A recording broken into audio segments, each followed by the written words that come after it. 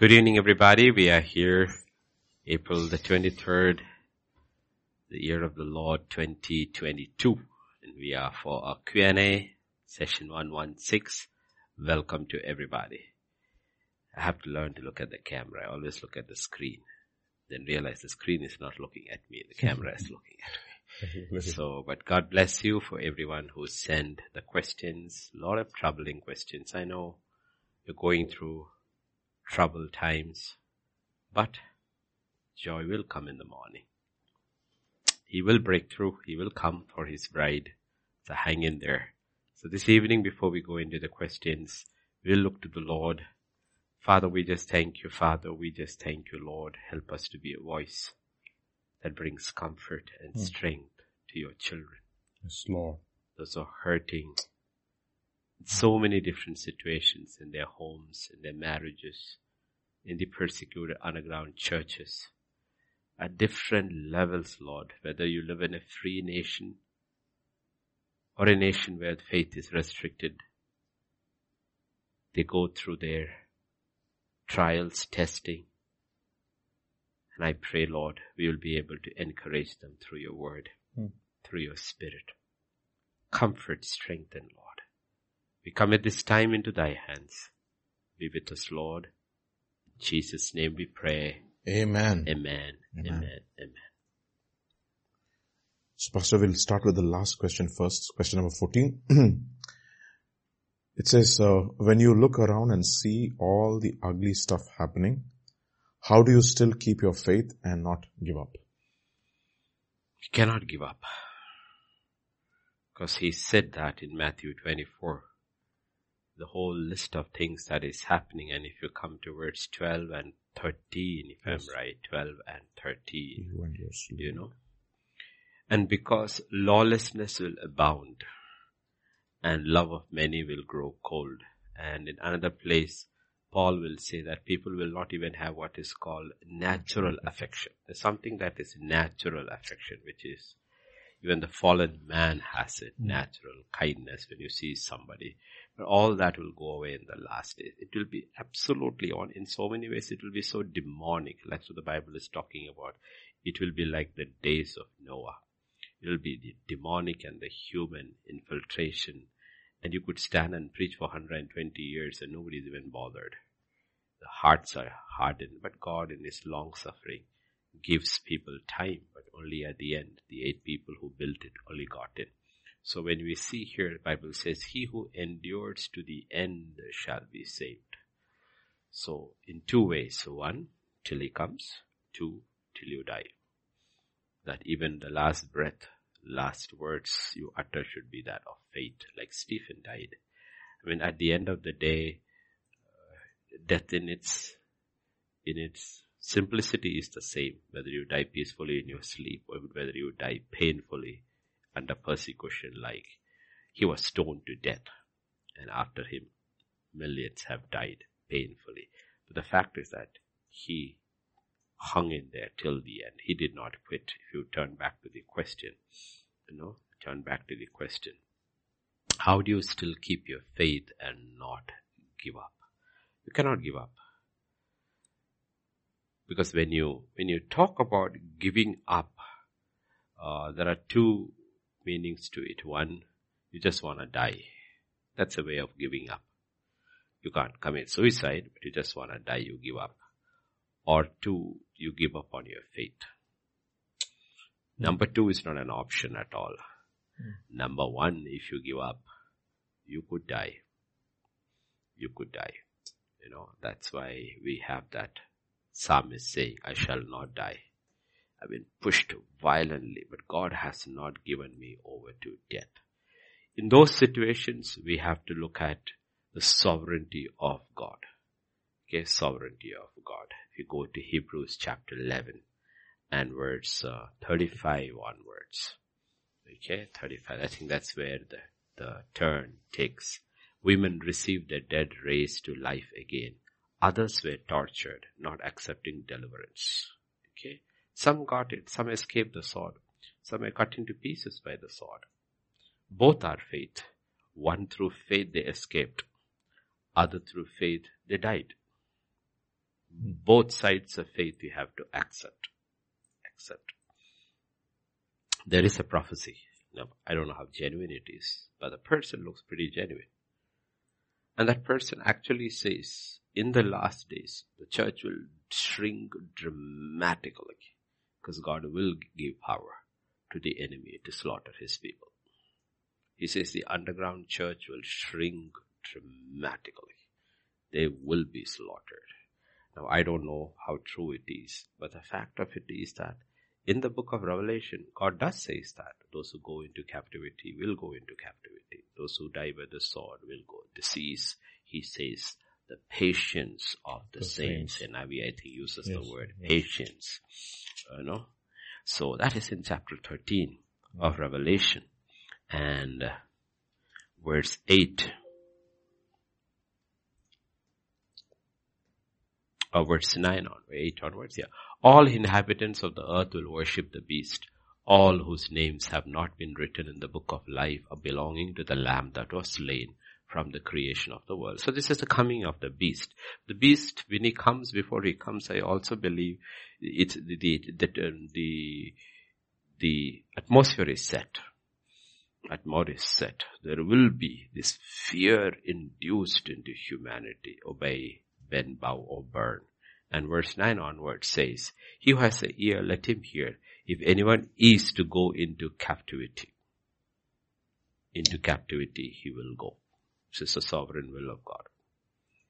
Freedom. Because this happens to people who have surrendered their lives to Christ. So he says, Lord, if I'm free, I'm free. If I go into captivity, I go into captivity. And if it's God's plan for them is to go into captivity, he will go into captivity. If anyone is to be killed with the sword he will be killed. This calls for patient endurance and faithfulness on the part of the saints. You will be taken captive. Like it happened for Israel. We hear the story of Daniel, but that's just 4. The others did not rise up. It doesn't automatically happen. We look at the Daniel and say, okay, wow, if I go into captivity, I will rise to the top. No, it didn't happen for millions and millions. Women were kept as slaves, raped all their life. They lived like that and they died, but they did not give up. There were many who did not give up. Men were used as slaves, chains to work, but they did not. And out of that came the songs of the martyrs. They did not. So we have to accept this reality. You cannot look at one picture alone, because all this affliction are primarily on this body. That's why we're getting a new body. But the issue happens when it starts seeping into your soul. That is the real person. One day we will leave this body. So that's where faith comes in. That's why Jude will say in Jude 1:20, this is the thing. How do you overcome? Jude is the final book before the book of Revelation. But you, beloved, building yourself on your most holy faith, praying in the Holy Spirit. You have to build yourself in the faith. If you have to say 1,000 times a day, Lord, I will not deny you. Give me the strength. I will not, come what may. I will, like you tell him, I love you, Lord. You have to say this also, Lord. When that hour comes, I will not deny you. And I'm promising and I'm confessing and I'm believing, not just for prosperity and house and cars. You need to, and much of the real church in the world, underground churches, that's their confession. I will not, I will not, I will not, I will not. Some of them during the torment and the torture in shock, they die. Or they are killed, they're slaughtered. But this is it. You cannot quit. You cannot quit in this, because all the physical part, pain I accept. But you have to think through these things. That's what we saw in the morning. You have to count the cost. You have to count the cost. Let me ask you. I am not in no way, believe me, when I say that, in any way lessening what you go through, people who go through persecution. And you know me. Let us say they beat you up and broke every bone. Now you could be in a car crash and have every bone broken. So at that level, the pain is the same. The pain is the same. One was your mistake or somebody else's mistake while you were driving. The other was for a cause. So you have to look at it. The other one was for a cause. Let us look at what? The ones who went through it and died for the cause says. Turn with me to 1 Peter chapter 4 and verse 12. Beloved, do not think it strange concerning the fiery trial which is to try you, as though some strange thing happened to you. But rejoice to the extent that you partake of Christ's sufferings. Now when you get your bones broken in a car accident, it's not Christ's suffering. It's your mistake or the other driver's mistake. Okay? That when His glory is revealed, you may also be glad with exceedingly joy. This is what Paul says. I bear on my body the marks of Christ. Okay, marks of Christ. In some places, they are not beaten up physically because of the law and order, but they are harassed mentally day and night. So they bear scars on their soul. Scars on their soul, harassed, condemned, mocked. The pressure is too much. But they are not beaten up because the law will not allow you to do that. But that does not mean there aren't other forms of torture, mental torture is there constantly. Okay, so you go to verse 14. If you are reproached for the name of Christ, blessed are you. For the Spirit of glory and of God rests upon you. On their part, He is blasphemed, but on your part, He is glorified. That's how, this is, like I said, to resist anything or to overcome anything, first you need a mindset. This has to be your mindset. Okay. If I am, that's how Paul says. He says, on my body, you know what I'm marking? It's the marks of Christ. If He on His body bore my marks, why can't I on my body bear His marks?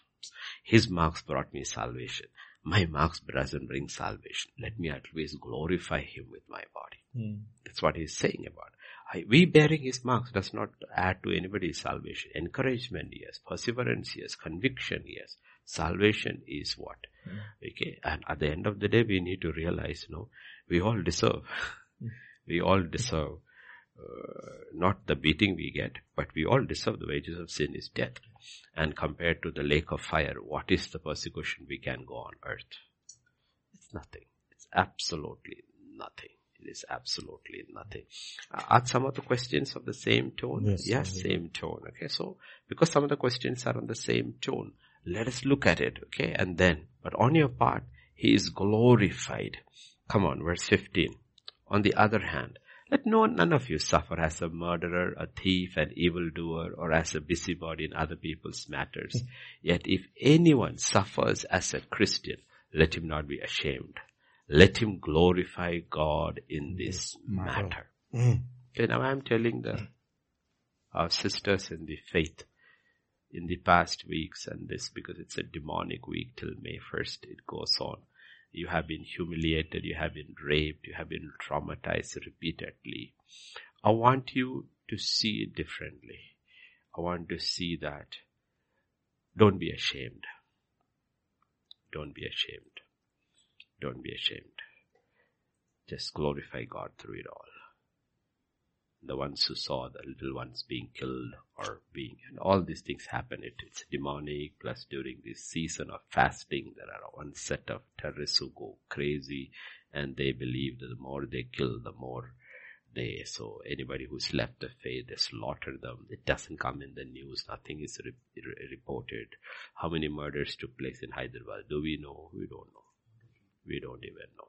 Okay, so these things happen even everywhere. So we are talking about what happens is, do not, on the other hand, verse 16, do not be ashamed. Okay, so God will allow us to be tested. Look at what God tells in the book of Revelation. Jesus tells. You go to chapter 2, if I'm right, of the book of Revelation. And verse 10. It is Smyrna. Or let's read from verse 8, because it's interesting, the address. Okay, to them. To the angel of the church in Smyrna, right? These are the things, says the first and the last, who was dead and came to life. Why does he say like that? He says, you know what? I know what you're going through. But I want to know that the one who's speaking to you is somebody who went through it. So don't tell me I don't understand. I understand you very well. I went through it. I went up to the cross, died on the cross, and came back. I know your works. I know your tribulation. I know your poverty. But you are rich. And I know the blasphemy of those who say that the Jews are not, but are a synagogue. Who is persecuting you? The ones who persecuting you are Satan, Lucifer, Baphomet's servants. They may call themselves by whatever other name. They are Satan's servants, and they are coming after you. In verse 10. Do not fear any of those things which you are about to suffer. The actual infliction of pain or trauma, whatever it is, don't fear those things. Indeed, the devil is about to throw some of you into prison. He says, the devil is throwing. Okay. That you may be tested. And you will have tribulation 10 days. 10 days is just a number. It could be 10 years, 100 years. We do not know. But he says, be faithful until death, and I will give you the crown of life. To this church, there is no promise of rescue. No promise of rescue. Okay. So he talks about the ultimate form of every tribulation, torment is death. Not rape, death. And everything else comes before it. So he says you will have to be faithful unto death. But only thing, be very sure, you're dying for the right cause. Not for an ideology, not for a nation or any of those. The nation will put a martyrs column, put your name over there. That's all. And then they forget you. The family gets compensation. But that's all okay. That's all great. That's good. That's got patriotic fervor and all that. But this is something much, much, much bigger. Much, much bigger. And God says, you know what? Prepare for it. On the other side, that doesn't mean you don't pray. You don't spiritually fight it. If you are not destined to die, you're not destined to die. You have to fight it. Even if you're destined to die, you are supposed to not fight your people, but fight the powers of darkness, that when that hour comes, I should die not like a coward. That I should witness, I should testify. We have heard it so many times. The way Stephen died, I think, is the beginning of Saul's salvation. It pricks his conscience. He sees somebody die, and he has seen never anybody die like that. The way Jesus died, a thief got saved, and a centurion got converted. The way he died. So it's not, we will all die.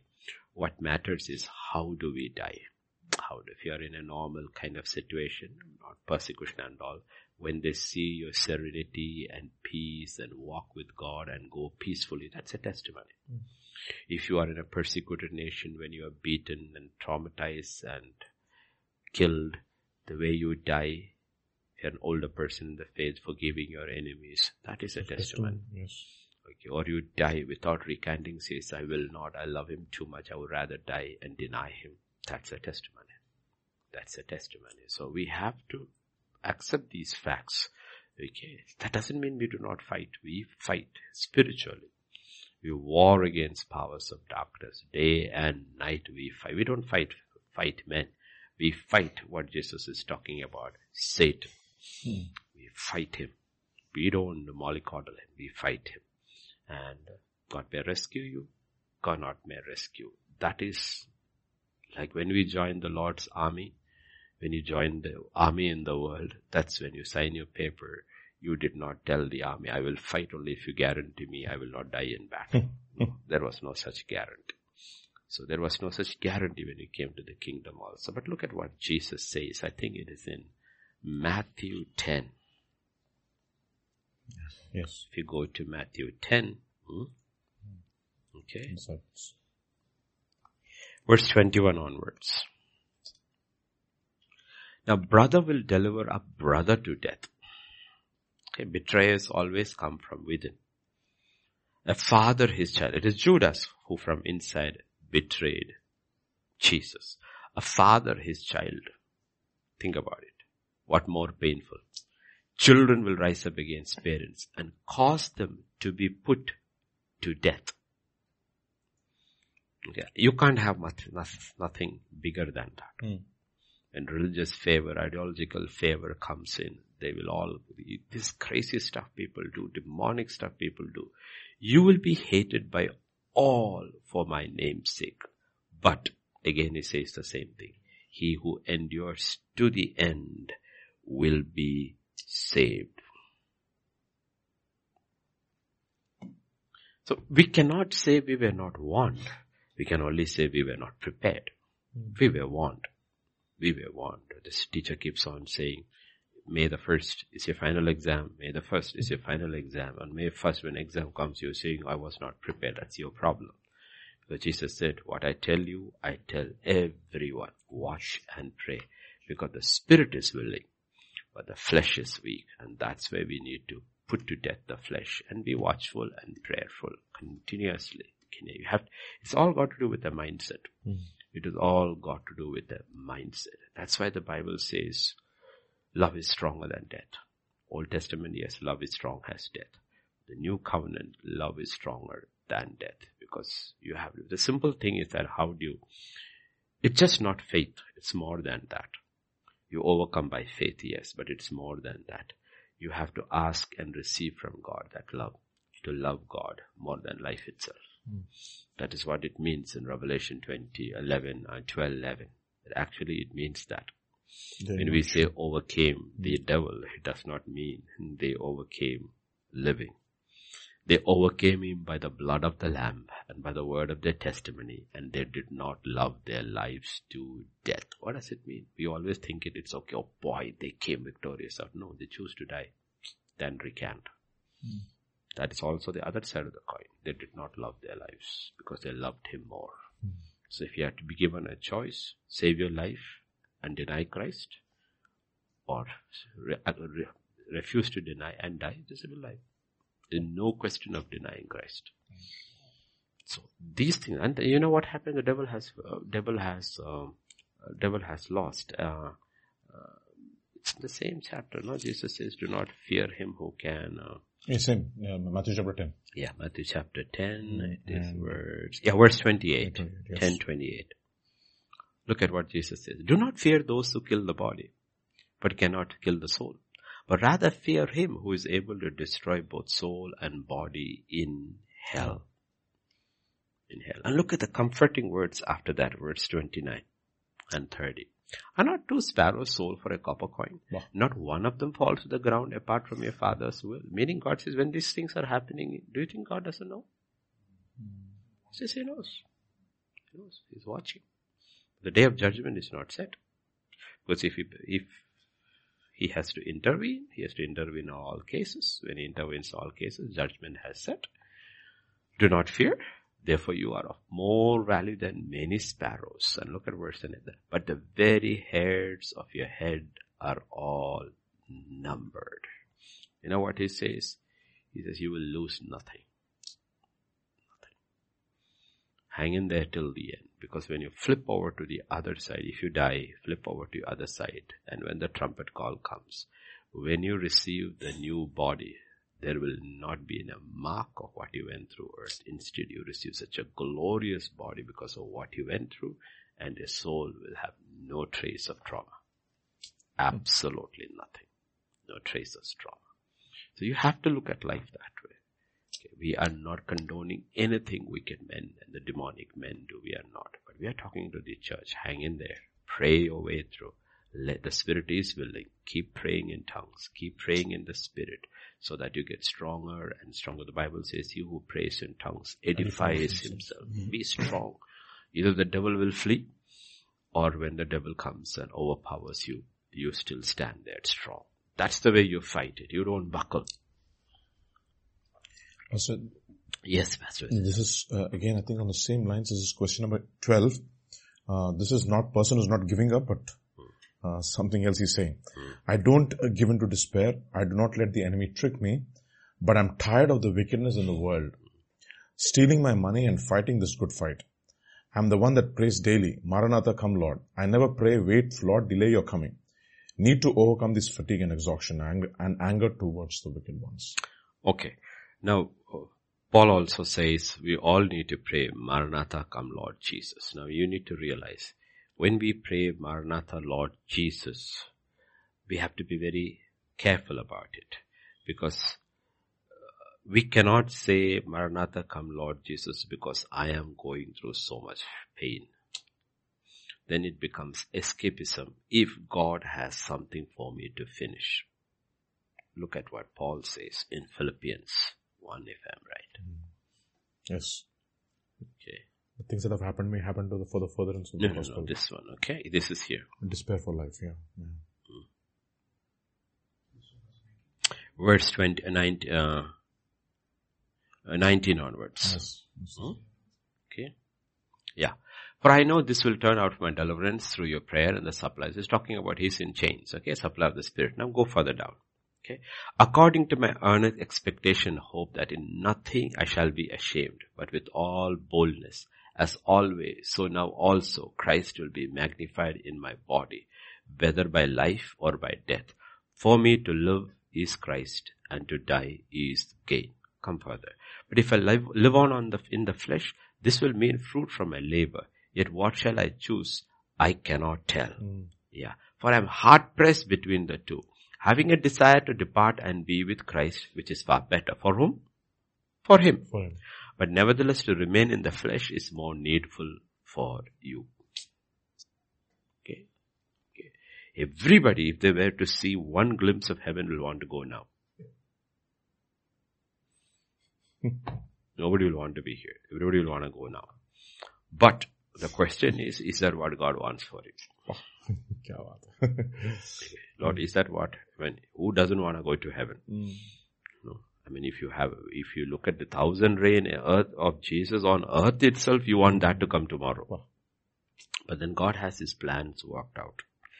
Because the whole thing is that it tells us even during the time of Noah, okay, he saw the new earth that was coming, but he delayed it by 120 years. Why? So that people would get saved and come in. Because once judgment is set, it's over, it's finished. Everybody goes, all those who have not known Christ goes into the lake of fire. It's finished. So because of that, that's where we have to look. Yes, if you go back to the question, we are tired. We get tired by the wickedness, okay? But we pray, yes, Lord, come. Why? Because when you come, my trouble finish? No, the evil ceases. The evil ceases. How does all this evil end? It will only end when Christ comes. Until then, it's not going to end. It is not going to end. Now if you go to Matthew 24 and verse 15, if I'm right. Okay, Matthew 24 verse 15.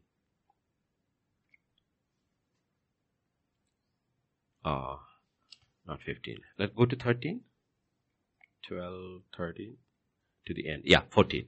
And this gospel of the kingdom will be preached in all the world as a witness to all the nations, and then the end will come. Okay, the end will come means Jesus will come. So, what is that I can do to make the end come? Other than pray. I have to put every fiber of my being, my time, my energy, my resources in to see the gospel reaches as a witness to the ends of the world. That is what I can do when I am living. And if that is what you are doing, you can be at rest. Other than praying, that is the spiritual part. There's a practical thing which I can do. And God says, you got the message. There's something which I can do. What is that? I have to see that the end comes. And now, of all the signs that has been given, one specific sign is this. This is the most specific sign. This gospel of the kingdom will be preached in all the world as a witness to all the nations, and then the end will come. So one thing is left. The gospel has to be preached as a witness to all the nations. What can I do for that? How do I become a part of it? If you don't see it that way, even the worship team or Sammy and Dr. Richard and Rosh and all, you have to see that's what I'm doing. See that. Don't just sit behind something without understanding what actually you are doing. What am I doing? I'm part of this long supply chain. We call it supply chain. You have a supply chain crisis because of Ukraine and China. But we are part of a supply chain that has been going on for 2,000 years. You shall be my witnesses in Jerusalem, Judea, and to the ends of the earth. And we are part of the supply chain. And you have to find your slot in that. What is I am called to do? Am I called to pray? Primarily pray and rest. Then that is what I am devoting my life to prayer. Am I called to preach? and I'm devoting my life to studying and preaching the word of God, and am I called to supply, then am I called to worship, then I will be the best I can be, so that when I stand before a microphone and God gives me a platform, I will pray and I will believe the anointing will set captives free. Everywhere you have to see what? You're part of the supply chain to be a witness of this kingdom to the ends of the earth. Why? Once it is done, he will come. Yes. Not despair, not quitting, not giving up. Not giving up. No, we don't give up. We fight. But you have to find your slot. What am I supposed to do? Where do I? And be like Noah is doing everything else his generation is doing. Excuse me, except the wickedness. But he's building an ark. And when we do these things, we are building an ark. We are also building. This ark is the church, the invisible body of Christ. It is being built. In that, people are getting it and they are safe. When judgment comes, not tribulation, when the fire of God falls, you will come through it untouched because you got people in. So that's how it works. That's how the gospel works. And if everybody in the kingdom of God, honestly, everybody who is saved, understand this primary factor. One, I am a witness. Two, the gospel should be preached as a witness. Two things. I am a witness. Second, the gospel has to be preached as a witness. The end will come. It will come. Therefore, wherever I am, Lord, help me to be a witness of your life. Two, help me to find my slot in the body of Christ. And so the gospel will be a witness. The end is come. Evil is over. Millennium reign has begun. Or the church comes through the tribulation, whatever it is, the church comes, emerges victorious. And it's over. It's finished. It is done. 6,000 years cry of mankind is over. Serenity has come. And the kingdom has literally become materialized into the physical. That's how it comes. So we don't give in to despair. So when we pray, Maranatha, Lord, come Jesus, that is a prayer. But the question is, how does he come? How does he come? How do I make him? Because the Bible says in Peter, look at that. Again, go over there. Okay. 2 Peter. Chapter 3. Yeah. And verse 11. Right. Let's read from 10, so we know when he comes what happens. The day of the Lord will come as a thief in the night, in which the heavens will pass away with a great noise, the elements will melt with fervent heat, both the earth and the works that are in it will be burned up. Now look at verse 11. Therefore, since all these things will be dissolved, what manner of persons ought you to be in holy conduct and godliness? Okay, right. So there is a personal witness. This is the personal witness. Holy conduct and godliness.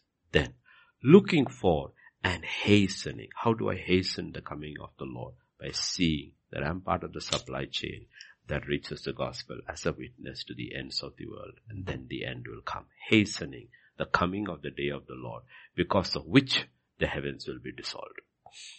So there is a two-part. One is my witness. You shall be my witnesses. In him was life. That life was the light of men. In my basic locality, like let us say in the night power goes, like you'll always see power goes. When power goes, our lights shine. Why? Because we have an inverter. So when our gate light is shining, what does the people know? They know they have an inverter. They have another internal source of keeping that light on for some time. That light becomes a witness of an inverter that is there. In the same way, in him was life, and that life was the light of men. So when his life comes in and we allow by faith that life to grow, that life becomes a witness. To those who are being saved, smells good. To those who are not being saved, it smells of death. So they will hate you without cause. But that's okay. That becomes your witness. Even that hatred becomes a witness that the kingdom of God and the synagogue of Satan are separated. You don't hate them. They hate you. Why do they hate you? Because of your witness. Then there is the second one, the hastening. How do you hasten his coming? By the gospel going to the ends of the earth. And the gospel goes in so many different ways. And we all have to play a part in it. And one common thing everybody can do is that you can pray. And you have to teach even the children to pray that prayer. Lord, Let the gospel go to the ends of the earth. Children, you have to teach them to pray. Because the children cannot give anything. Basically, what do they contribute? Okay, children can, but primarily they can contribute in prayer. So that's how it works. These are real things, and you have to keep your eyes. That's why the Bible says. Let's go to Hebrews 12 and verse 2. Okay. Hebrews 12 and verse 2. Looking unto Jesus, the author and the finisher of our faith. Looking, meaning he's our pattern. Look unto him. Who for the joy that was set before him endured the cross, despising the shame. So he endured the cross, the pain of the cross and the shame of the cross, because he saw the joy that was set before him. We also have seen the joy that is set before us, the coming kingdom of Christ. Forever and ever his people shall dwell with him. The Father will be there, and it is absolutely seamless. No pain, no grief, joy forever. We also have a joy. That joy was purchased by him. Okay, so we see that joy, look at him as a pattern. We endure the pain of the cross and the shame of the cross, both. We endure it. In the persecuted churches, they have to endure it. The pain and the shame. You have to endure it. On the non-persecuted churches, you have to endure the trauma that you have to face. If you stand up as a witness, genuine witness, you will be humiliated, you will be mocked, you will be scoffed in your offices, wherever, isolated, or all different kinds of things. They know how to do it, different kinds of this. You don't react. Just be quiet. Just be quiet. Different ways it will, as your testimony witness increases. As Jesus' light increased, the persecution increased. Your persecution will be only in proportion to your light. Where there is no light, there is no persecution. Because the devil does not have to persecute. So if a church is persecuted, it is because the church is the light. And darkness hates it. Darkness hates it. So we have to realize, and we have to be prepared for it. We have to prepare for it, because like David said, is there not a cause? Is there not a cause? The cause is bigger than us. It's bigger than us. And the cause is the kingdom of God. That's what Jesus said. Seek ye first the kingdom of God. Don't worry about the other things. Yes, Pastor Vijay. Pastor, there's some details in this question. It's talking about stealing money and all but that's going to happen. I mean, once you went, old days they robbed houses. They broke in and robbed houses. Now it is all online. They steal left, right, center. They'll steal. It's a constant thing that's happening. They steal your money. They can take everything out and clean your records out. In India, convent banks, it's still safer because you have your passbook and you can keep on updating. But other places, there's nothing like that. They can change wipe your entire records out and create a new statement there. Because it's all online. Like we say, what happens if you give the keys of your house to the thief? What if the banker is a thief? Exactly. The guy who is in control of cyber security is the thief. What happens? He can wipe you out. And they do it. And it is demonic. It's not even normal. It is demonic. There are demonic people sitting here and wiping off people's money. Okay, and the process of recovering, it takes time. But like now you look at the world, it's practically lawless. Practically, they don't care. I mean, the Supreme Court the order comes, says, cease the demolition, and they stop it 3 hours later. So we haven't got the order. And a few MPs, MLAs had to come there from the opposition party with the written order and stop them. And they refused to stop. I mean, how higher can you go in this country? It's the Supreme Court. Okay. I'm talking about any country. Any country. Any country. You see, the courts can bring an order, but the implementation is in the hands of men. And what if the men are crooked and wicked? The court's justice system does not have an army. They don't have an army. Okay. But what if the justice system itself is crooked? Like in the many are crooked. There are crooked judges, crooked lawyers, crooked everything. Then what happens? What do you do? The only thing you can do is that, Lord, okay, at the end of the day, I will say, at the end of the day, it's just money. Yes, it's your hard-earned money. But when I look at all those things, yes, your hard-earned money, but at the end of the day, it's just money. Naked I came. Naked I go. Blessed be the name of the Lord, because Job was literally robbed of all his wealth in one day. One day. Now we look at Job and says, yeah, if I hang in there, God will return it sevenfold. What am I going to do with it? What am I going to do with it? Okay. On the other hand, on the other side, you may get sevenfold. That is eternal. See, anything that you get over here, it does not matter. Even if it is health, it is temporary. Wealth is temporary. Everything, because this is a body of corruption. Of corruption. Okay. It's about, yeah. Also, one question is, so once, let's say, in the aspect of money, when God allows your money to be stolen, how do I as a believer respond to it? Meaning, no, you still have to fight the system through the appropriate channels of system. Yeah. But the other part is what is sad. In persecuted churches, they have no avenues of justice. No. They have nowhere they can appeal. There is no. Because Jesus said, there will be, I forgot that passage where he said, kill you will, they will think they're doing a God. That's what happens when they kill you. So there's no recourse to justice there. But in other places, there's still recourse to justice. Maybe you'll have to fight it a long way. So where there is a recourse to justice, you have to do it. Right? Paul was put down in a basket and he escaped. But in Philippi, he was beaten and thrown into the prison. It was a mob. There's nothing, you cannot do anything. It was shouted, this thing, and thrown in. But the next day when they came to release him, he said, you know what? I'm a Roman citizen. Another place he says, I appeal to Caesar. I appeal to Caesar. Okay, that's your civil rights. So if you live in a system where there is still a semblance of civil rights being honored, justice system, in some ways that work, you use recourse to justice. Okay, you pursue that. But where you cannot, accept that the will of God, I will fight it the other realm. I will fight it spiritually. I will pray my way through. But one thing I have decided, there is no turning back. The world behind me, the cross before me, I will not deny. I will not deny. Okay. Now let me tell you too, it's not a word of comfort. It's not a word of comfort.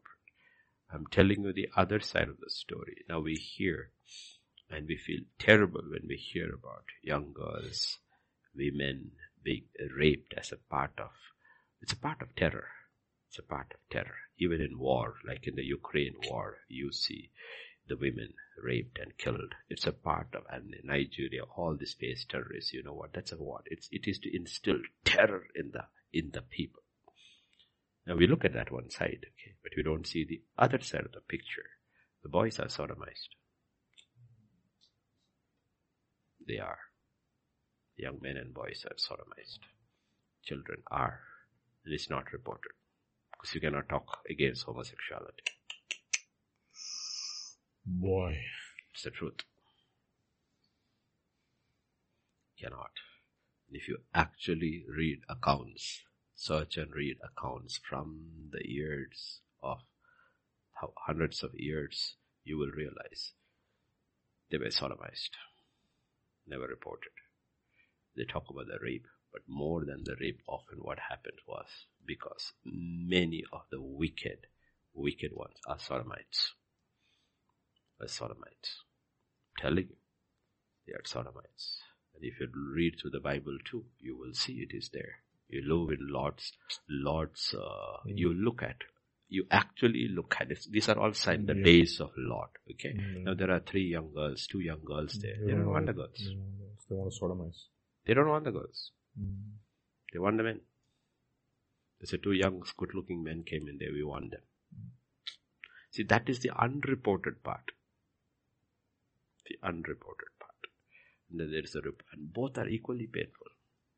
Traumatic. Equally traumatic. But We need to understand, call a spade a spade. Because in the last days, when that demonic takes over, neither your girl child nor your boy child is safe. Because it's going to be violent. Violent it will be. That's when you know judgment is knocking at the door. Because if you look at it, when you know a generation as it's gone beyond Genesis chapter 19. No, Genesis 19. That's the blindness of those men.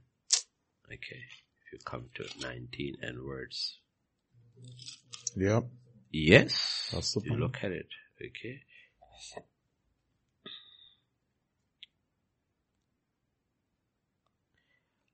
Okay.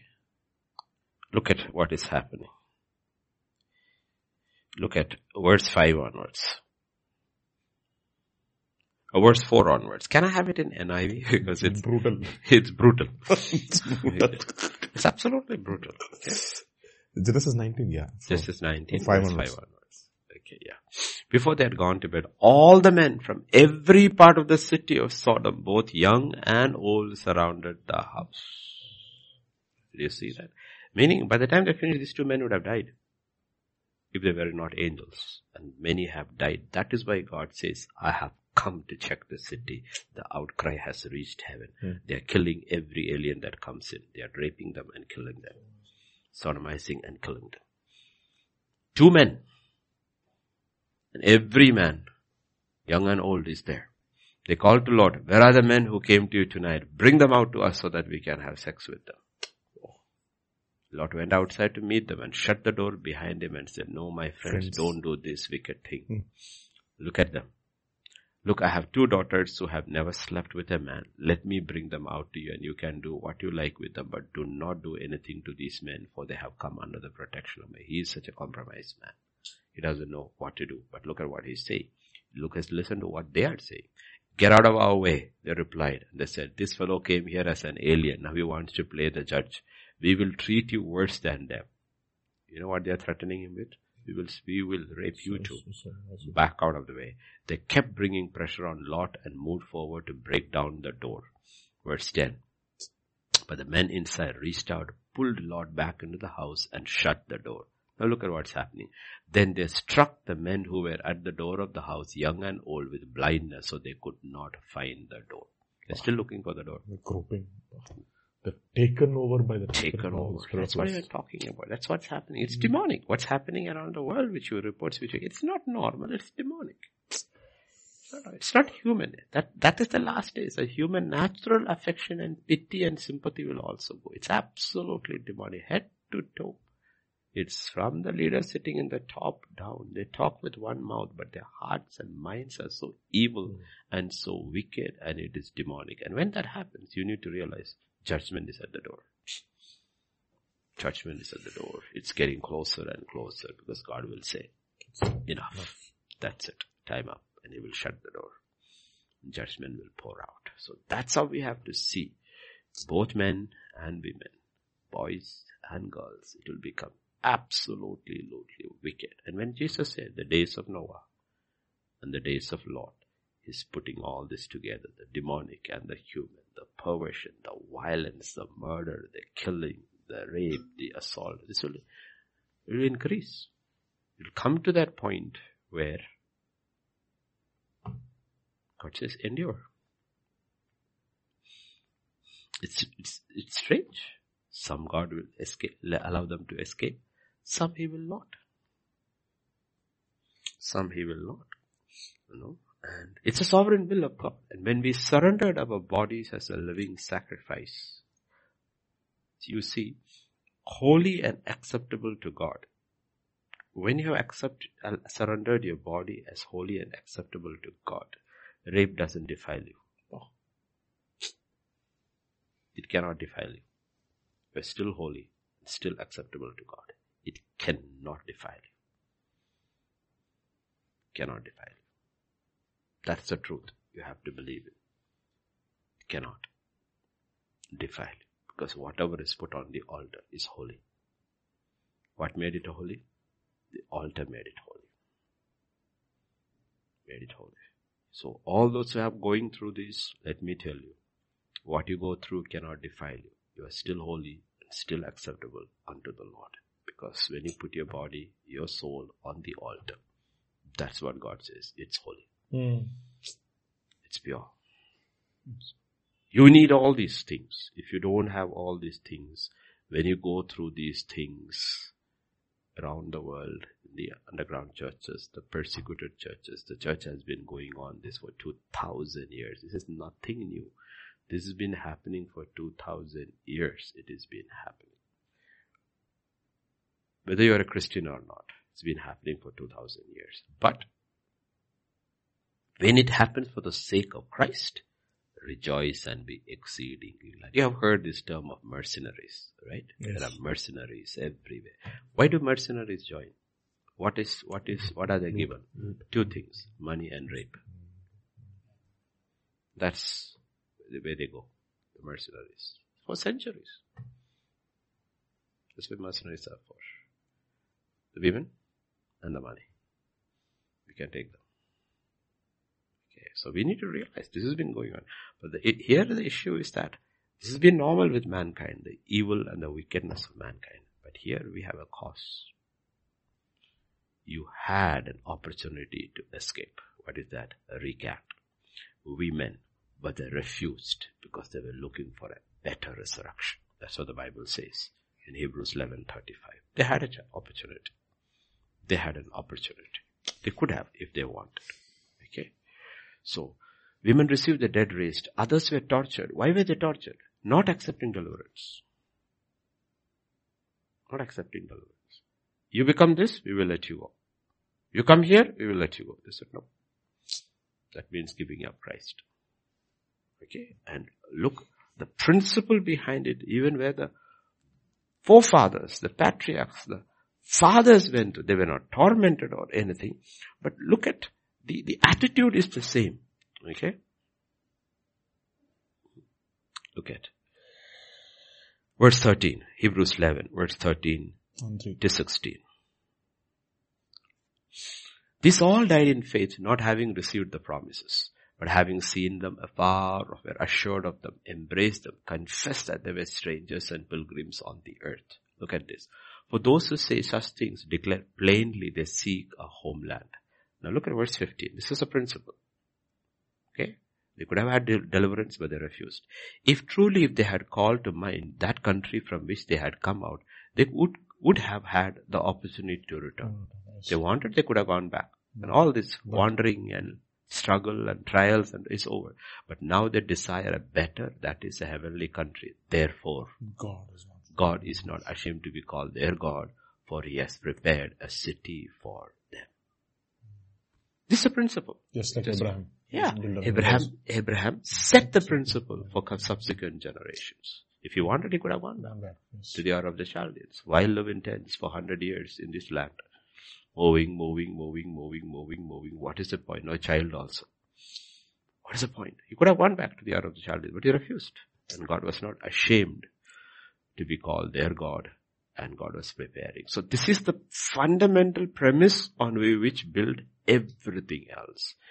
If the choice that is given, deliverance comes at this price. This is the price of deliverance. Deny Christ. Then you say, no. That is not there. That is not. That is where the line is drawn. Because he said, if you deny me, I will deny you. Okay. Because he went through the cross. He was offered that too. All he had to say, okay, I am not the Son of God. I'm not the Son of God. Okay, I'm sorry. I didn't mean it that way when you said, I will destroy the temple, rebuild it, that's okay. All he had was, that is what he's talking about. Father, take this cup away. The Father said, no, that's my will for you. I said, fine. 3 times I prayed. 3 times the Father said, I'll go through it. So he also was offered a chance. Right at the beginning of his ministry, in the wilderness, bow down and worship. You don't have to go through this. At the end of his ministry, just stop, refuse to drink from that cup. Beginning and end. Both times he said, no, my Father's will. So he showed us the way. That's what the Bible says. He has shown us a way away. You should follow his footsteps. Sometimes we get what we say, like 11:35 says, sometimes we win. That's also by faith. Sometimes we lose, but that also should be by faith. Okay, because ultimately both are in the natural, temporal. The one who got their dead back, that will die. And those who did not, and they died, that also died. Because death is fixed for everybody.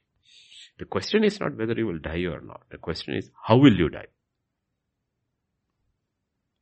How will you die? Will you die in faith? Or will you die by denying your faith? It's a simple question. Confessing Christ or denying Christ. That's simple. Everybody will die. Okay. One way or other, everybody will die. But the question is, how will we die is the question. Yes, Pastor Vijay. So be strong. Don't crumble. Don't quit. Pastor, another question on prayer again. This is question number 10. On Jabez, the type of, what did Jabez do to rise above the rest? Why did God answer his prayer? I wondered, for that matter, why did God even include Jabez's mini profile in the Bible? Okay, let's go to Jabez, that record in Chronicles. Yeah. 1 Chronicles chapter 5. Let us have it over there. Where Jabez became a mantra. And, 4, yeah. Not just 10. Just don't go that. Go to before that, so that we will know. Okay. Now Jabez was more honorable than his brothers, and his mother called him Jabez, saying, because I bore him in pain. And Jabez called on the God of Israel, saying, oh, that you would bless me indeed and enlarge in my territory, that your hand would be with me, and that you would keep me from evil, that I may not cause pain. So the Lord granted him what he requested. Now, basically, the name means pain. Meaning you are cursed at birth. It's not like us. In the Hebrew system, your name determines your destiny. Okay. He looks at his name and he says, his mother has called him name, and the father has agreed with it. In Benjamin's case, father did not agree with it. Mother called him Benoni, son of my sorrow. Father changed it and said, son of my right hand. So the destiny was split between the mother and the father. So first Benjaminite famous is King Saul, becomes a son of sorrow. The second Benjaminite famous, Apostle Paul, Saul, becomes a man, God's strength of his right hand. Split, because names have meaning. And it defines your destiny. So here is a young man, and he has been named Pain. But first thing that is mentioned over there, he was more honorable than his brothers. Okay. Though his mother had called him his name, he did not allow first his name to determine his behavior. Okay, you all call me name, Pain. I'm going to be a real pain in your sight. I am going to prove my name is true. He didn't. The Bible says he was more honorable than his brothers. Actually, if you look at his brothers, his mother says, I don't know why I named you Pain. I should have called them all Pain. They give me more pain than you. So he was more honorable than his brothers. That's what the first thing. But he didn't stop there. Okay. Now you can by your own personal behavior create an atmosphere in your home that you bring joy and peace to the rest of the family. But you cannot change your destiny unless God intervenes. Yeah. Because you're still being cursed. Okay. So what does he say? He prays. Look at verse 10. Now he goes to God. Jabez called on the God of Israel, saying, oh, that. This is a fundamental principle in the kingdom of God. There are principles like somebody dies or going through the death experience. Somebody from earth has to call him back. Usually has to call him back. The widow's son dies. Elijah calls him back. The other Shunammite widow's son dies. Elisha calls him back. Lazarus dies. Jesus calls him back. Dorcas dies. Peter calls. That's the principle. Okay, in the same way. Once you have been cursed by somebody, knowingly or unknowingly, a curse has happened. Let us say, curse has happened. That curse can be broken only by that person or somebody higher. It cannot be broken by somebody lower. That's the nature. So Jabez has been cursed by his parents. Now, where do you go about that? Only God can break it. Okay. Peter denied Jesus thrice. And it is there, he denied. Only Christ can restore him. So Christ has to ask him 3 times. You denied me 3 times. So let me hear your confession. Do you love me more than all this? Jacob has deceived Isaac. Though he had received a blessing, it is actually a curse. It's a curse in the blessing. Because the father blessed Jacob thinking he was Esau. Now you want Jacob's blessings, but your profile is Esau. And there's something about Esau. Esau I have hated. You don't want to remain as Esau all your life. The problem is who breaks the curse. Your mother is gone, your father is gone, cuckoo. How are you going to break the curse? So God is there. Okay. There's only one who can break the curse is God. So God wrestles with him. The Bible doesn't say Jacob wrestled with God. God comes upon and wrestles with him because God wants to break the curse over his life because he is the man of destiny.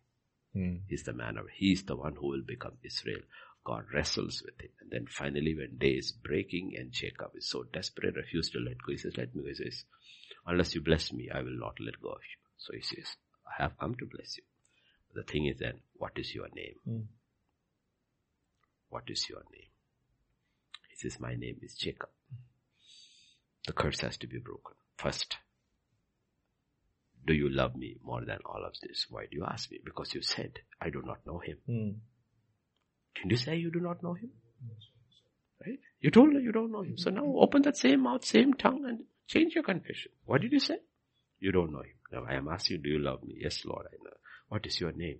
My name is Jacob. Good, because 20 years ago you stood before your father and said, I am Esau. Same mouth, same tongue. Another figure of authority, you told him your name is Esau. Now, somebody higher, tell me what is your name. I am not Esau, I am Jacob. Good. Now they had put a wrong, right? Let me bless you. You shall no longer be Jacob. You shall be Israel. Prince with God, prince with man. His destiny is being changed. Though he was chosen from his mother's womb, he cannot become something God has destined until the curse is broken. And that's why he's crying. The Bible says, God granted him what he requested. Now we do not know how it happened. Because certain things are not mentioned. Some things are not mentioned. I'm not saying that how he was blessed and all.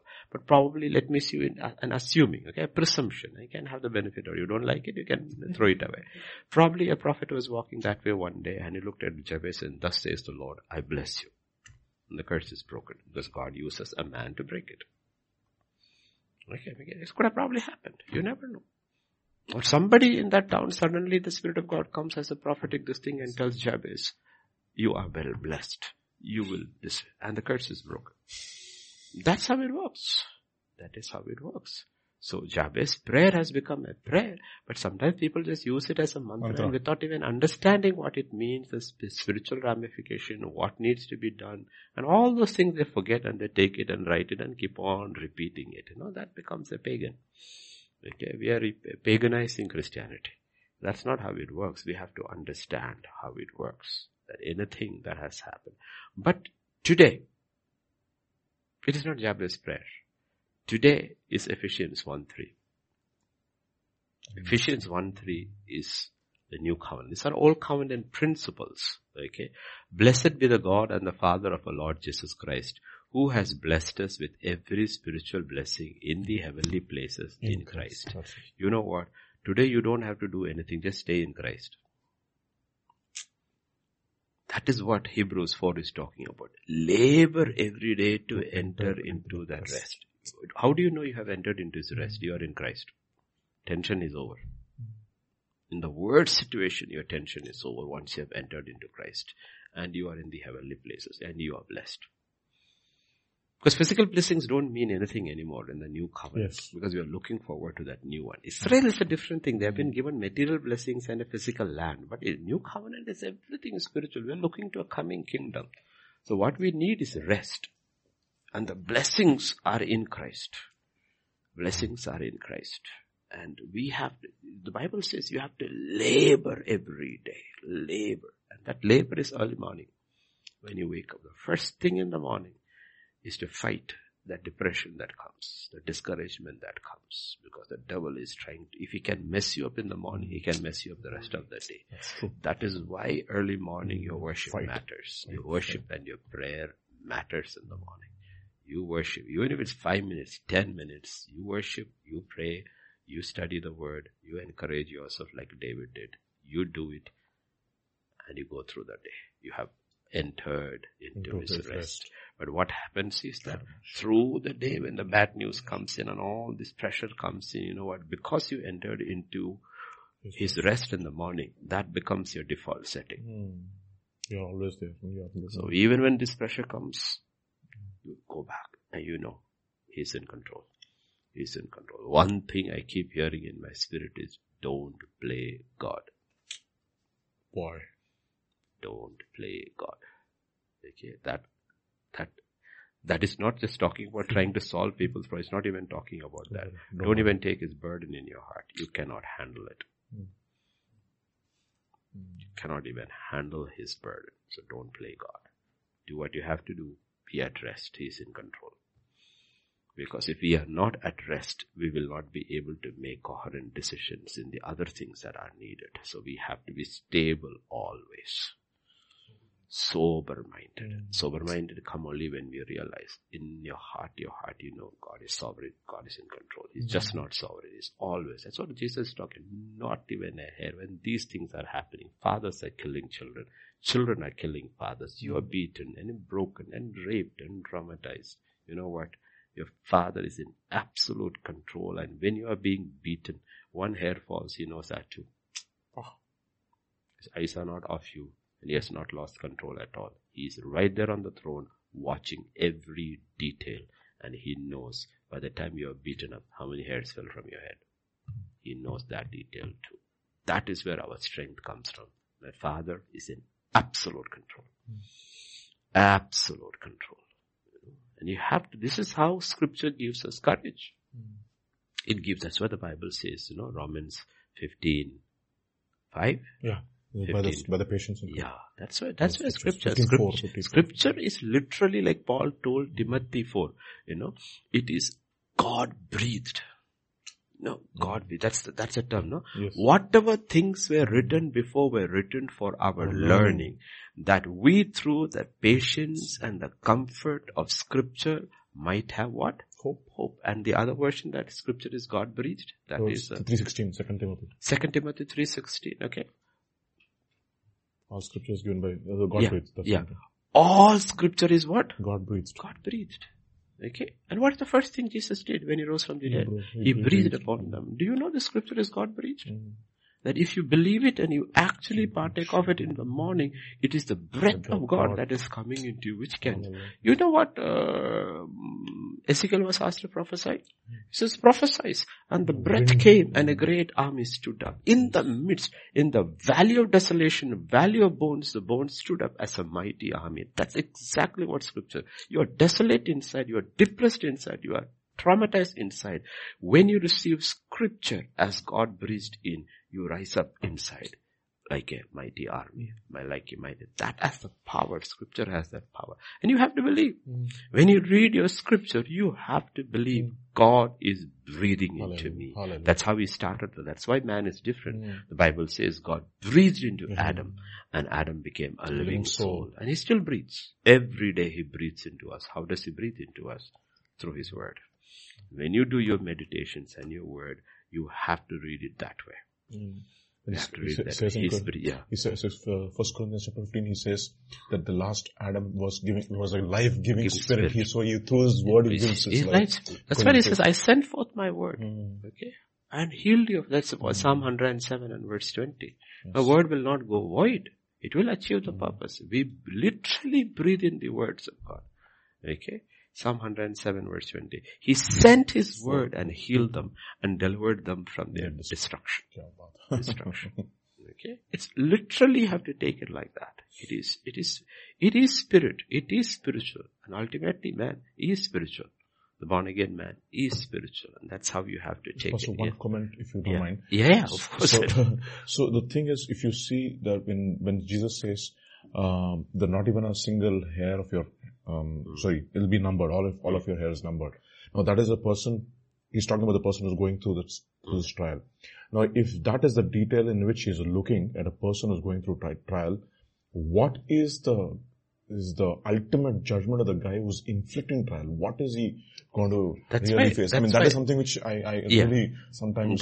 That detail is also there in the Bible. Go to Revelation chapter 20. 20. And verse 11 onwards. 20:11 onwards. 11:12 is enough. Then I saw a great white throne and him who sat on it, on whose face, this is the judgment actually of the wicked. And it is not a comfortable scene. Therefore even earth and heaven fled away, and there was found no place for them. Because the wrath of God is going to be displayed now. And this is Christ. Okay. The dead were judged. Okay. And I saw the dead, small and great, standing before God, and books were opened. Another book was opened, which is the book of life. And the dead were judged according to their works by the things which were written in the books. First you look in the book of life. Anybody's name here? No. Come here. Name there? No. And books are opened. Every detail of their wickedness is written. Wow. That's the point. According to their works. Every detail is written. And they are given their eternal judgment according to that, forever and ever. It is not the same even for the wicked. Sometimes you see I will prove to you, okay, that it is not from beaten many stripes and few stripes. Yeah, that is one. That is one. That is one. That is one. There's another. Okay.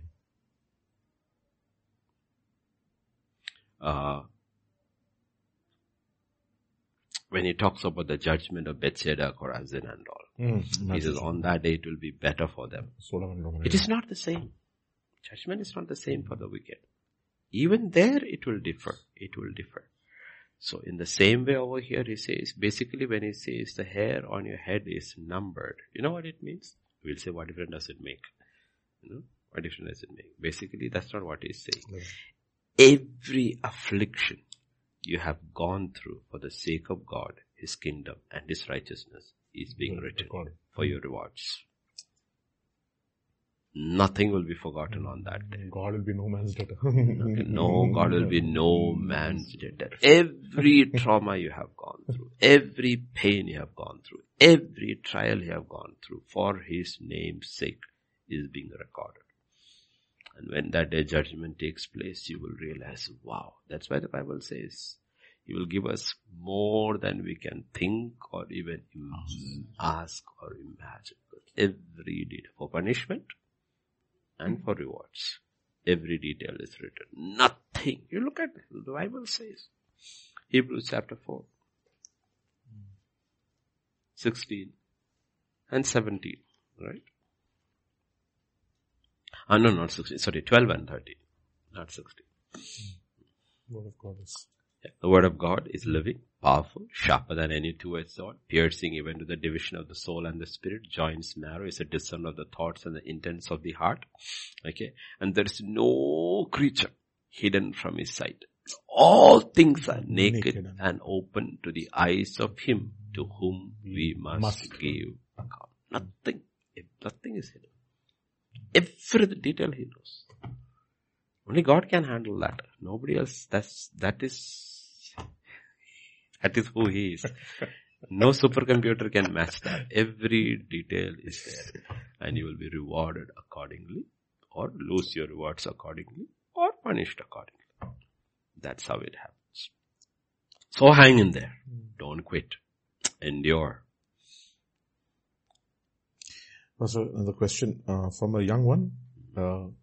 Little one, yeah. Little one. This is question number 11. 13. My name is, I'm 11 years old. I hear your messages and your Q&A sessions. I live in such and such a place, grew up in the mountains. My parents are missionaries. I was asked to help young adults and support them on a television program. I fasted and prayed and asked God, should I do it? And the Lord said no. Okay. Psalm 101 and verse 3. I will set no wicked thing before my eyes. The TV is a demonic entertainment. I am not allowed to use the phone, the iPad or the computer. My parents are very, very tough, but I have no regrets. Yes, I am 11, but I never had something, so I cannot miss it. Each time we go to church, we see kids of my age with a phone, an iPad. We look at our mom and say, we do not want that gadget. But I asked my parents, when can we have our own? Both said, you work and pray and ask God if you need it. We are homeschooled with Abeka. My parents do not allow us online. My mom teaches us without a laptop or computer. But my question to you is it wrong to want a phone sometimes? Is it wrong to want an iPad at my age? Okay. Now let me tell you, child, you're 11 years old. Now all things are neutral. This phone is a neutral thing. Can be good or bad. Depends upon in whose hand it is. But what your parents are doing is that you're only 11 years old. The first thing a child has to be taught, go to 2 Peter chapter 1 and verse 5. 2 Peter chapter 1 verse 5. Love children asking questions. Okay. First thing, you need faith. Without faith, there's no point. You get saved. Also for this very reason, giving all diligence, add to your faith what? Watch. Okay. It's not knowledge. iPhone gives you knowledge. iPad gives you knowledge. Television gives you knowledge. Books give you knowledge. All these things give you knowledge. But if you have knowledge without virtue, knowledge will destroy you. So first thing you instill in children is virtue. The knowledge of what is good and what is not right. They need virtue first, not knowledge. They need virtue first. Because they do not have what we call the capacity to handle stuff. So when your parents are not telling, like the child said, do not set a thing, an evil thing, that does not mean TV is evil. The programs in TV are evil. There are programs in TV which are good. But the issue, your parents are very wise. They want you for a young adults program. But the problem is you come on TV. The question is, can you handle it after that? The attention that comes to you. And your parents said no. And God said no. You can't handle it. You look at how many childhood movie celebrities have walked well with God after that. I can't remember anybody. Nobody. They got destroyed. So your parents are protecting. Okay. And the same thing. That's why we have to be careful with children with gadgets.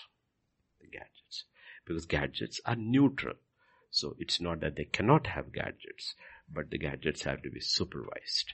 But does 11-year-old parents are pretty smart because you realize what's happening today. You realize what is happening today. You look at what's happening today, the enemy is indoctrinating a generation through this media. Media has been taken over. There is no information anymore. It is misinformation. Nothing, it's gone. So we have to protect our children. They need knowledge, but not knowledge before virtue. Virtue comes before knowledge. And when you have knowledge, look at the order.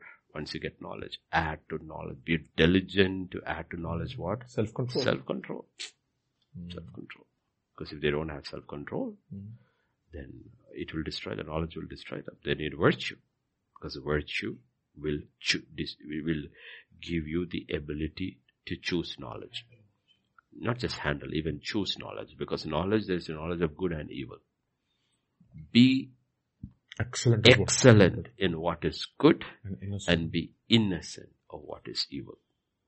So when you have only virtue, I remember this pastor, I forgot his name, dead and gone, old, ancient, great ones, brought up by a single mother. And a mother used to teach him every day to repeat when he was growing up 10, 15, 20 times. Okay, this is of course coffee, tea. Alcohol is bad. Water is good. Alcohol is bad. Water is good. Alcohol is bad. Water is good. I will never drink alcohol. This is continuously she taught him. Okay. Though he didn't understand what alcohol or what it is, just get into your head. And therefore, you know what happened. He never, when he grew up, touched it because it was instilled to him, this is evil. Okay. Okay? They were tough mothers. Tough mothers. Okay, tough mothers. Okay, tough mothers. And he actually writes about his experience. He says he was 17 years old or something, and it was his prom day in school. Prom day. And it's the first time, 15 or 16 or whatever age it was. And he and his friends, for the first time, he was allowed to go out in this thing. And then suddenly he realized they had wine in the back. So they started opening the bottles and drinking and gave it to him. And he said, stop the car. They said, you are a wuss. He said, no, stop the car. I'm getting out. Stop the car. And they laughed at him, mocked him. He opened the door. He got off and he walked all the way home. When he walked home, he didn't want to knock on the door. He thought he will quietly get in without upsetting his mother. But when he opened the kitchen door and got in, he heard his mother on her knees praying, saying, my son has gone out for the first time on his own. Let him not fall, O Lord. And she was weeping and crying out. And he didn't realize it was this that cost him all that she had taught him, backed with, we shall give ourselves continuously to the word and to prayer. And he became one of those mightiest men of God in his generation, brought in tens and thousands of young people into the kingdom. So we need to realize there is, Netanya is in this case, your parents are wise. They're not smart. I used the wrong word. Smart people are in the world. Wise people are in the kingdom. Your parents are very, very wise. You don't need this. You don't need. I'm not saying per se the gadget is in itself is bad. But the problem is, these gadgets, you see, when you read a book, the book doesn't open many portals. The problem with this is this. It opens many portals. It opens so many things. Even if it is harmless, it eats your time. It eats your time. News eats your time. It eats your time. Okay, I mean, how much news do we need? How much news do we need? And it eats people who do not use it for evil, but use it for good and waste time. And it wastes. We don't have, like I said in the morning, we don't have time. Okay, my spirit shall not contend with man forever. That means we all are running out of time. And in these last days, he said, he will shorten the days. That means the people in the last days have less time than every other generation. Yes. That is the truth. Yes, meaning he says, I will not give a long lifespan. One of the things is that I will not give a long lifespan. If you really look at it, people are dying young. People are not living long. They are dying young. Okay, the heart shall fail because of fear. All kind of diseases. If disease doesn't kill you, vaccine will. The cure will kill you. One way or other, they will kill you. Okay. Irony. Okay. Simple. Okay. And God will allow it too. He will say, because he says, if not, even the very elect will not survive. Now think about it. These are statements which Jesus makes, which can we have that on Matthew 24 or Luke? Yeah, just think, why would Jesus say something like that? Because it doesn't make sense, right? For the elect sake, those days will be shortened. Okay, no. Is that what you're saying? Yeah, that one. And the verse just before that too. Got it? Yeah, it's 21. Matthew 24, 21. Onwards. Yeah, that is onward. For then there will be great tribulation, such as not been since the beginning of the world until this time. No, nor ever shall be. And unless those days were shortened, no flesh would be saved. But for the elect's sake, those days will be shortened. Otherwise, even the elect will be. Okay, yeah. What does that actually mean? Otherwise, even the elect will follow. Yes, verse 23, 24. Verse 23. And 24. 23. Okay. Thing is that, if you look at it, even the elect themselves wouldn't survive if he doesn't. So what is he talking about? He's not talking about torture. We haven't invented machines of torture like they had in the Middle Ages. They were specialists. They could put you on a rack and slowly turn it until every bone in your body broke little by little bit. They could skin you alive. Literally skin you alive and keep you alive. Skin you and keep you alive. That's the way. And people died without recanting, without denying Jesus. They have come through it all. So torment and torture has been going on for centuries, the wickedness of man. So what is God talking about here? What is God? Something is going to happen in the last days. Like in the days of, ask this question, why is that a man could build an ark for 100 years, 120 years, preach for 120 years and no one gets saved? What happened? Because the DNA changed. Because something changed. The DNA changed. Yes. That's what I believe. The DNA changed. Absolutely. The DNA changed. Why is that Sodom and Gomorrah had become so wicked? Something is walking over there. What is happening in these last days in this? There is a change of DNA. I'm telling you, watch, if our generation, Jesus doesn't come, watch, hybrids will come out. Because they are already made dolly the sheep, right? You will see, hybrids will come out. Humans with big heads. All these things they will try. They will bring out. And this whole fight of pit, and people will fight, say, let them live among us. You will see all kind of weird things happening on earth. Things will happen. Ultimately, it will all break down. And if God doesn't shut it down, what happens? Even the elect seed will get fixed. Noah, his sons, and their wives, they were safe. The rest of the family also got corrupted. Gone. So they were not in the ark. They got corrupted.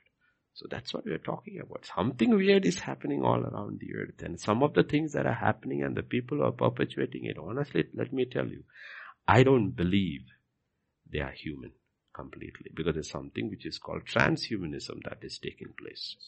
It is taking place. All kind of research is taking, because man wants to beat death without God. And I believe they will. I believe they will, but not the way God intended it, because the Bible says when tribulation begins, God's wrath begins, men wanted to die and they could not. They will not be able to die.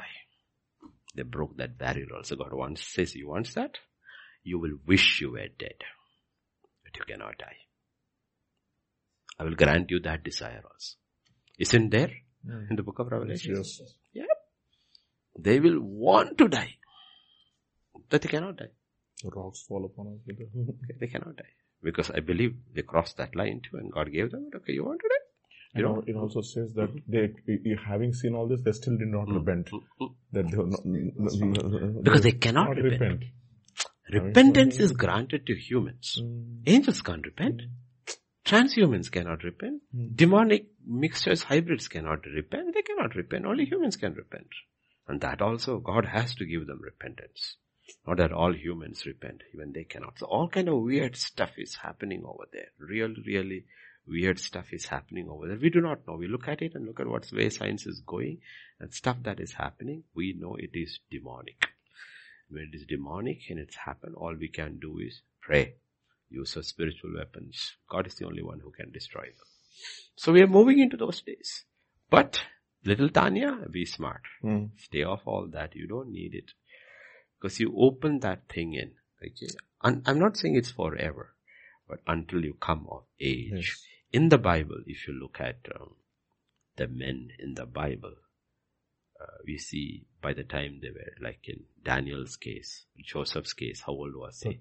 He was 18 years old. 18 years old. So you see by the time he was 18 years old, he is able to withstand. He has faith, he has virtue, and he has self-control. He is able to withstand the Egyptian palace and all its attractions. You look at Daniel, he's being offered the best of Babylon. You can have what you want.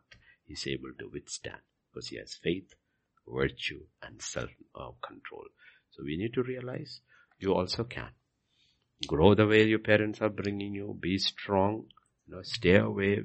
Add to faith. Give due diligence. Okay, let's go to 2 Peter chapter 1, 5 onwards. Let us read 5 onwards. There's something which God has. Meaning, you have to keep adding, okay? Also for this very reason, giving all diligence, add to your faith virtue. To virtue knowledge. To knowledge self-control. To self-control perseverance. Don't quit. Persevere. Keep on. To persevere in godliness. To godliness brotherly kindness. To brotherly kindness love. That is what locks it up.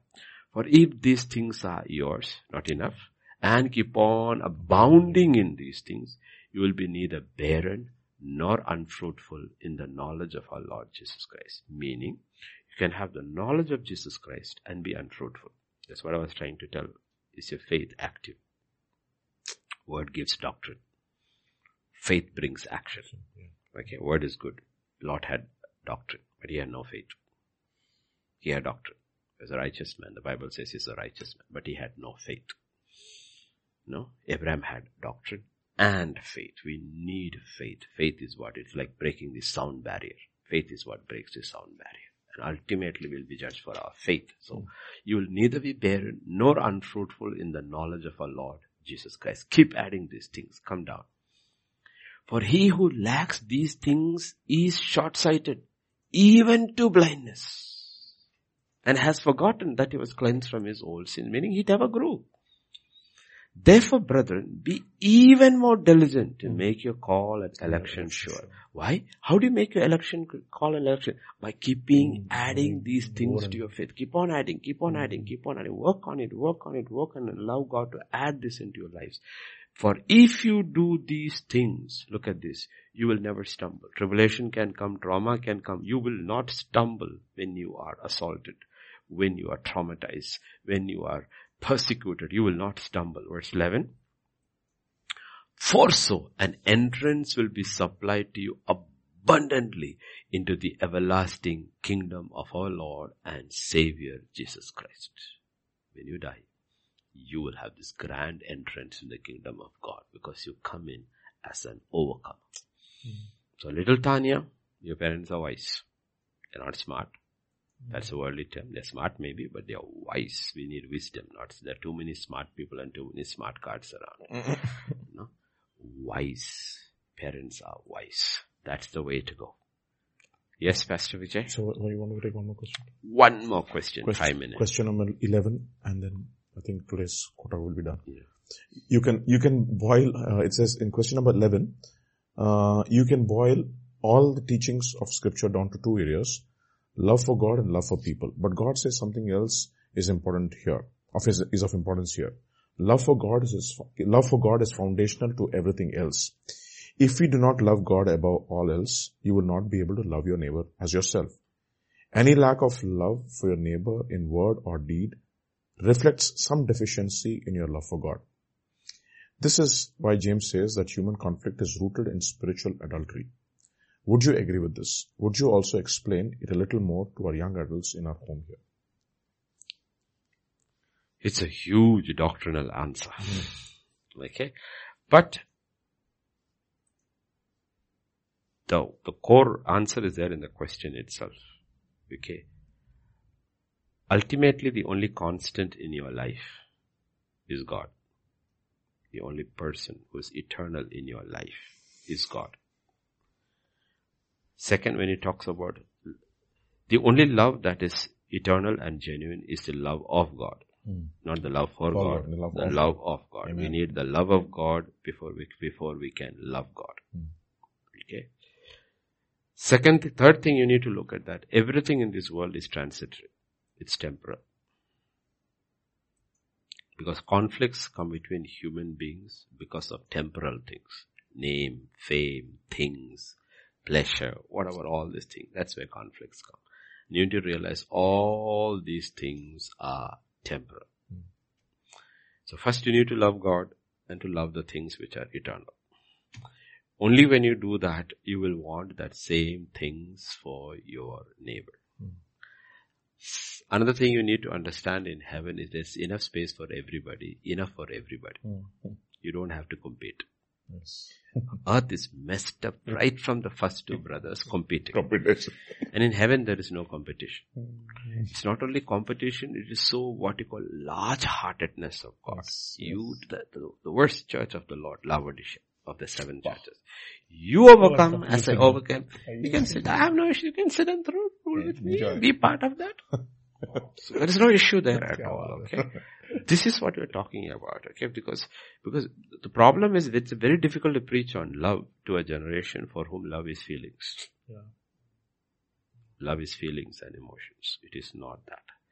Love is a set of things you do and you don't do. Okay. Let us finish with that. 1 Corinthians chapter 13, 4 onwards. Loved us and loved us not. Thus we preached the entire series, okay? You could make your young adults listen to years back.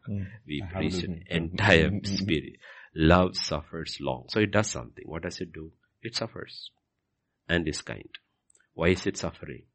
In the act of being kind to somebody who is unkind.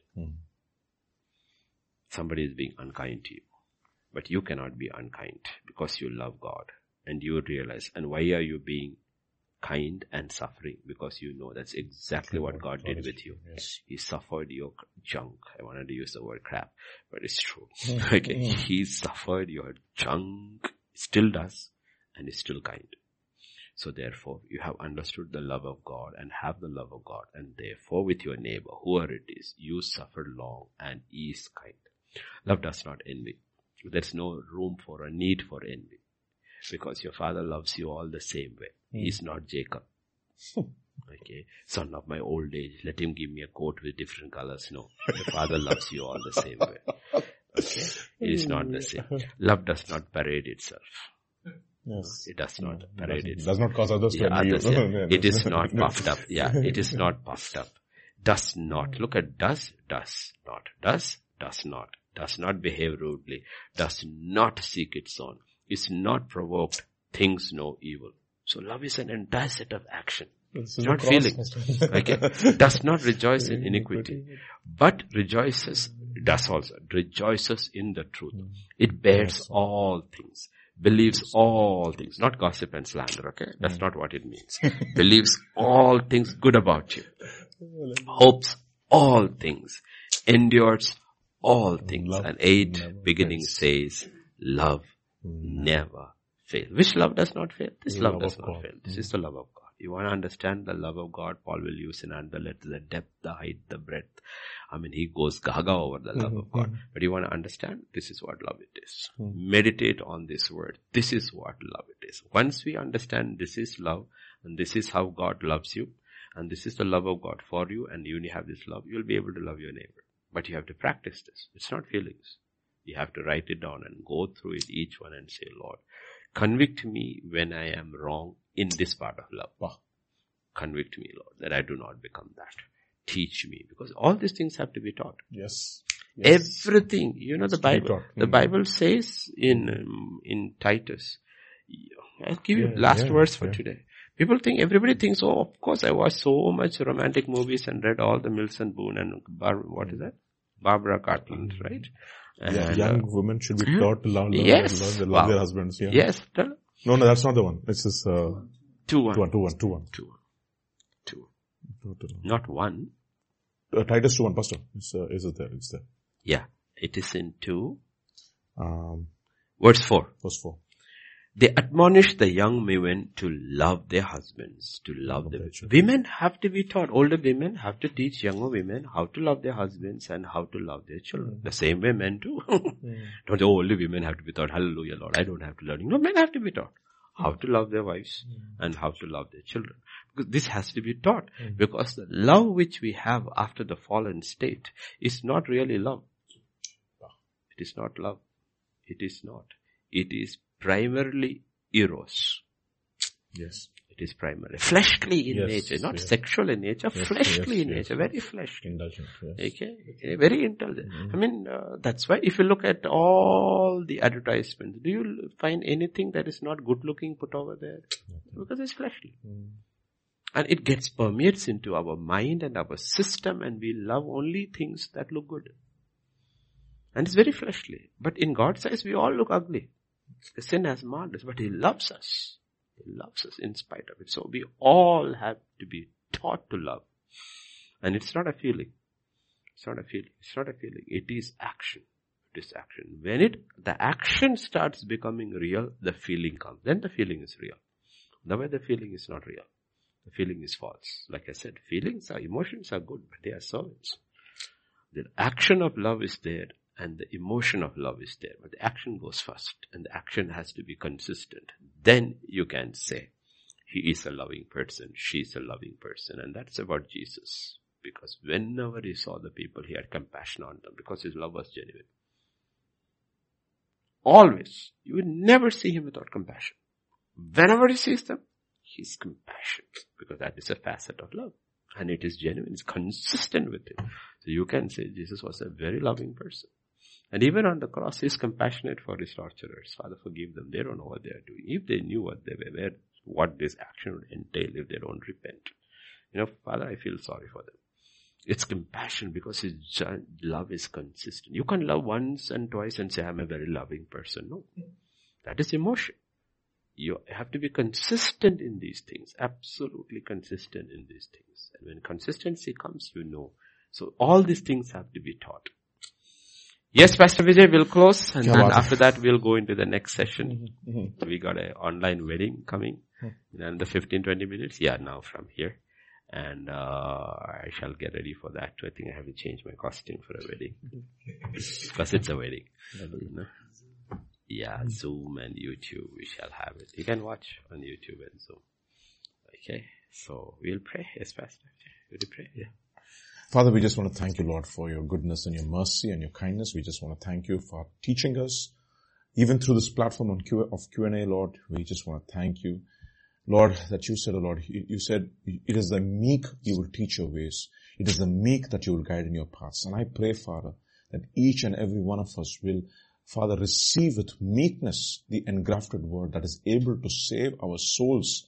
And that, Lord, that we will not despise the word, even if it is tough for us, Lord. I pray, Lord, that you would grant us the grace to be able to receive the word and receive correction, receive admonition, Lord, and change our paths. Because, Lord, it is not for temporal gains that we are running for, Lord. It is the eternal gains that you are interested in our lives, Lord. And I pray, Father, for that kind of an attitude for each and every one of us, Lord. Thank you once again, Father, for this time that you have blessed us with. And I pray, Father, that even as we go from this place, I pray, Lord Jesus, that you would continue to be with us. Let us go back home in an attitude of worship. And I pray, Father, for the next session. I pray, Father, that you would be with Pastor and everyone who's joining. I pray, Lord Jesus, your anointing would rest over your servant, and that, Lord, we will all have a blessed time together. We thank you, we praise you, we give you glory. For in Jesus' mighty name we pray. Amen. Amen. Amen. Amen.